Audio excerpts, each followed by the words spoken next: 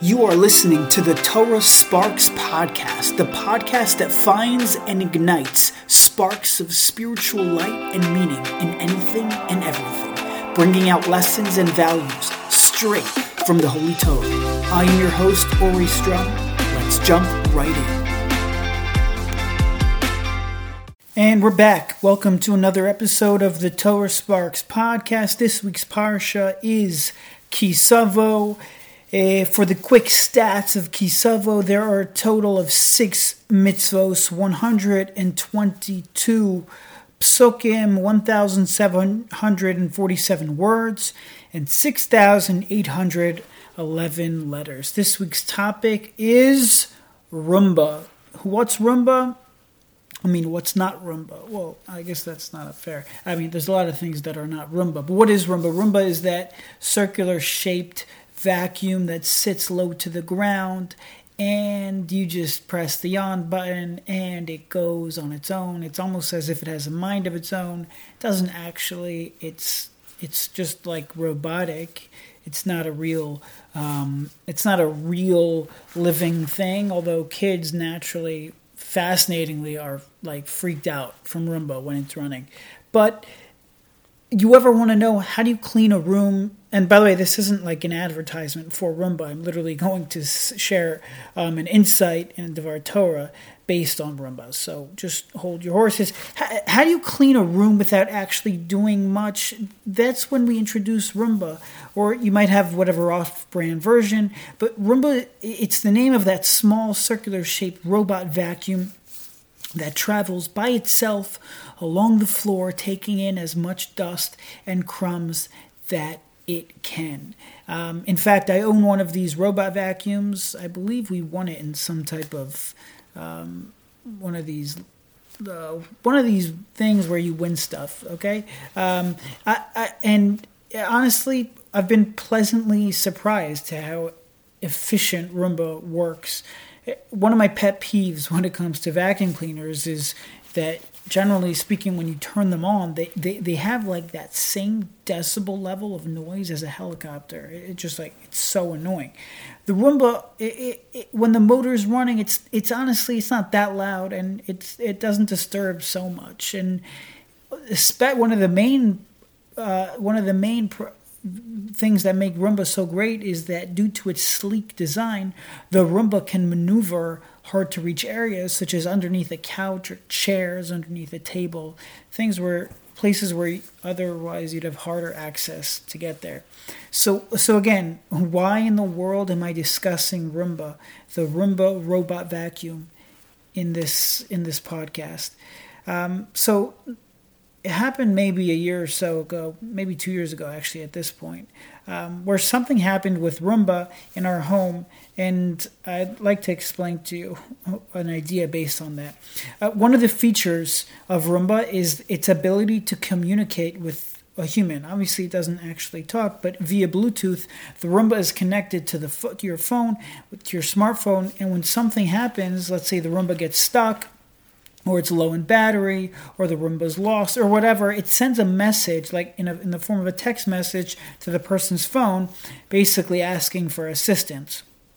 So the Roomba was going around my home, and all of a sudden I get an alert on my phone. It says, and I quote, "Roomba is stuck near a cliff." Okay, so just for the record, nowhere in my home do I own a cliff. Like, what does that mean? Roomba is stuck near home. Like, it definitely didn't go outside of my home and travel, hundreds of miles to the Grand Canyon. Like, what is it talking about? Roomba is stuck near a cliff. So I got up, I walked over to the robot vacuum, eager to see what the cliff that it got stuck on was, and lo and behold, Roomba was sitting on the base of a standalone pedestal fan. Can you guess how high that cliff was? I actually took out a ruler just to know for a fact that it was about 2 inches high. Yeah, that's right, 2 inches high. Again, the pedestal of a fan, like the bottom part of the fan, has a slight incline. In Roomba's eyes, it got stuck on that, and it viewed that small 2-inch cliff it viewed it as a cliff. The incline, I viewed that small incline as a cliff. And it's really got me thinking. From Roomba's perspective, it was stuck on a cliff. Poor thing must have felt so scared and nervous. But in reality, it wasn't stuck on a cliff. It was stuck on a plastic base of a fan that was 2 inches in height.